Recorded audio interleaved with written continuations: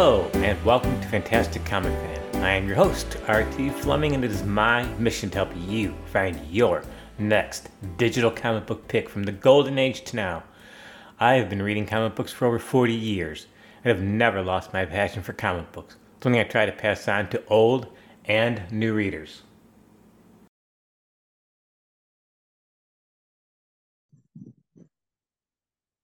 I want to welcome back. Hold on a second, John. Stop. Okay. Welcome back to the podcast. I have a guest, a returning guest. I'm surprised he's even bothering to come on to my podcast this time around.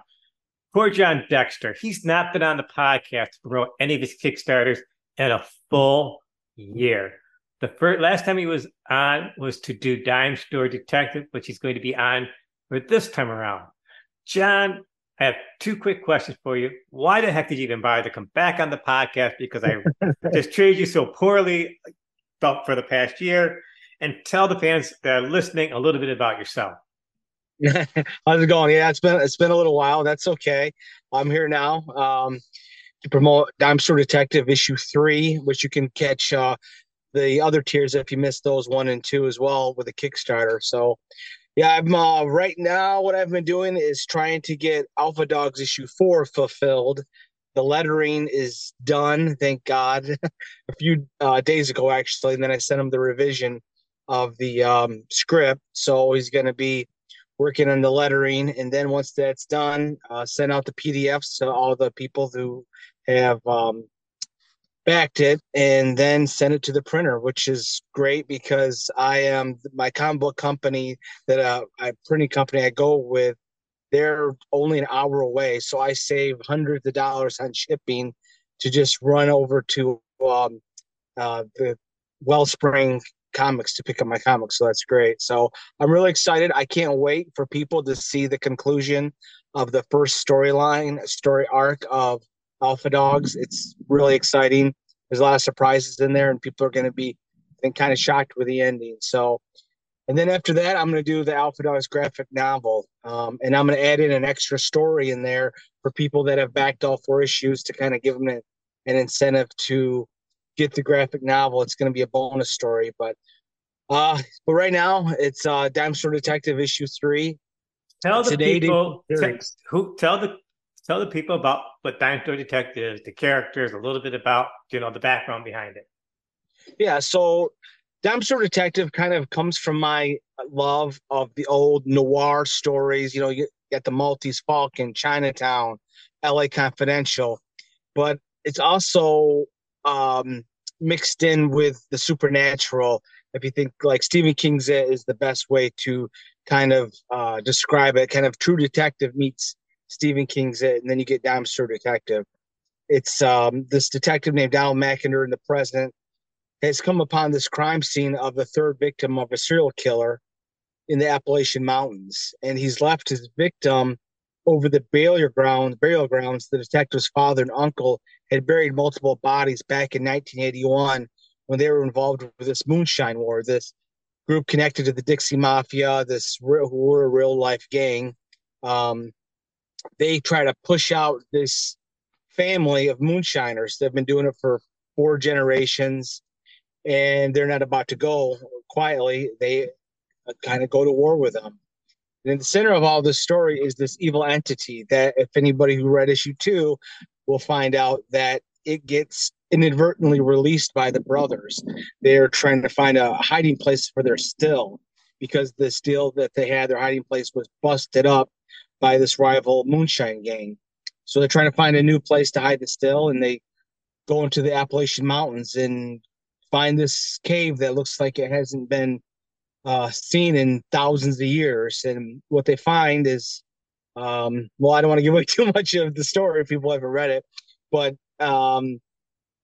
it possesses the uncle of the detective back in 1981. In the story, here's issue 1, so when we're in color, in the present, we're in color, and here's a page. This is the serial killer's victim, and then when we go in the past, 1981, it's in black and white. So the story threads the present and the past, 1981, when the detective is 8 years old, to the present when he's trying to hunt down the serial killer. So hopefully it's not too confusing. There's a lot that goes into it. It's a very epic story, if I do say so myself. I don't know of anybody, I'm sure someone has, um, really have can combine the crime fiction detective mystery with the supernatural element. So it's kind of a different genre. It's a very original story, just like Alpha Dogs, and people have enjoyed it. I just have to reach a wider audience is my only dilemma. So, who are some of the creators involved in Dime Store Detective? So the creators, well, I'm the Oh, writer. I'm sorry. I I meant the created it. creative team. I'm sorry. Yeah, no. It's Luca. Um, Lucas Sharita is the colorist.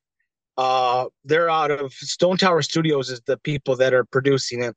They're a comic book studio based in Argentina, and Alfredo Retmar is the artist, and Lucas Sharita is kind of the production manager. He's the one that does all the lettering, puts everything together.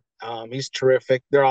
They did a great job. They do produce my Alpha Dogs as well. So I just kind of did a cold call on Facebook, looking for artists, and they answered the call, and it's been going great ever since. That was back in 2 years now, 2021, when I did Alpha Dogs issue 1, and in May of 2021. So, what's the end game for this series? How far do you plan on continuing it? Well, Dime Store Detective is 8 issues. It's going to be 8 issue series. It all wraps up. It's already written. When I write a script, I go full bore. I eat, drink, um, that story. So I wrote all 8 issues in a span of like 2 weeks, because I was so, what I do is I kind of take notes over however long time. Just take notes until I know exactly kind of where I'm going. I kind of got a base, and then I start writing it. And usually it's pretty much gangbusters. So all 8 issues were written out before issue 1 was even drawn. So it's a very satisfying conclusion to the series. And so, but we got to get there, and it's going to take people backing in. I My hope is I can get 100 backers with this, which doesn't seem like should be a lofty goal, but it is. It's when you're doing it all by yourself. I got 90. I think I had 89 with issue 1 and 93 or 4 with issue 2. So I really hope I can hit 100. I've been kind of doing my due diligence, trying to get the word out on social media, but it's tough, as you know. Yes, yes, it is. Um, so, is this in the same universe as the Alpha Dogs?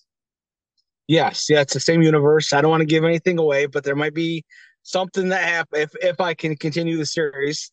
There might be some kind of crossover down, years from now. Um, so we'll see. But yeah, they exist in the same universe. So, yeah, you're talking about how it's hard to get noticed and marketing and all that stuff. What advice would you give to somebody after a year since I've talked to you that thinking of starting a Kickstarter campaign? Don't do it. It's a pain in the ass. No, it's tough, but you don't do it for money. You do it for the love of it. And so my advice would be to go to Comic Cons. That's where I've really have been my biggest with getting the word out, because it's a one-on-one situation, and I've done really well at the Comic Cons. Actually, this last one I sold 70, and they're not even big ones, they're medium-sized ones, but I sold like 74 issues in the last one. But that's because I don't sit down, I stand up, I interact with everybody I can. If anybody looks my way, you're gonna have me talk to you. Don't even talk to me, because I very it's my passion. I put a lot of money, a lot of time, and I'm not going to rest until it's a success, because I believe it will be a success. So I would say go to the Comic Cons, even if it's a small table, and put your stuff out there. Get something that can read credit cards, because everybody uses paperless money now. So, and just grab everybody. I shocked how many people will just sit and they never sell anything because people don't know you from Adam. They don't know what makes you better than somebody else. Well, you grab them and you pull them to your table and you figure out a good spiel. You want to have a good elevator pitch. So they're working. I gotta stop. Before we wrap this up, without any more interruptions, John Dexter, we had a perfect podcast going, and then like the last 2 minutes, just all heck broke loose on poor John's end. And just before we continued the conversation, I'm like, thanks, John. Now I've got to go through and edit the podcast, and I hope I don't lose your episode. But no, John, it's been great having you on. You get the last word. Let's go. Yeah, so make sure you check out the Kickstarter. It's 30 days. It's got a great trailer. It's a terrific story. If you're a fan of supernatural stories, if you're a fan of detective mysteries or crime fiction, then you'd definitely enjoy it. It's got a lot of heart too. It's the story of a son that doesn't give up on his father, even though the world has been saying that he's this terrible murderer. The son still kind of carries that family flame. So people have really enjoyed it, and I can just about guarantee you will too. John Dexter, doing Dime Store Detective, Alpha Dogs in the future. Thanks for joining me. If you don't screw it up again next time, we might, be able to have you on again. But no, thanks for joining me today, guys. Thanks, I appreciate it.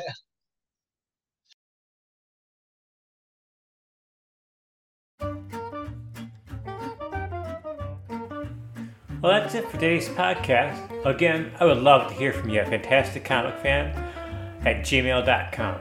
Remember, new episodes every Wednesday. Thanks so much for listening to this episode, and I hope to see you next time.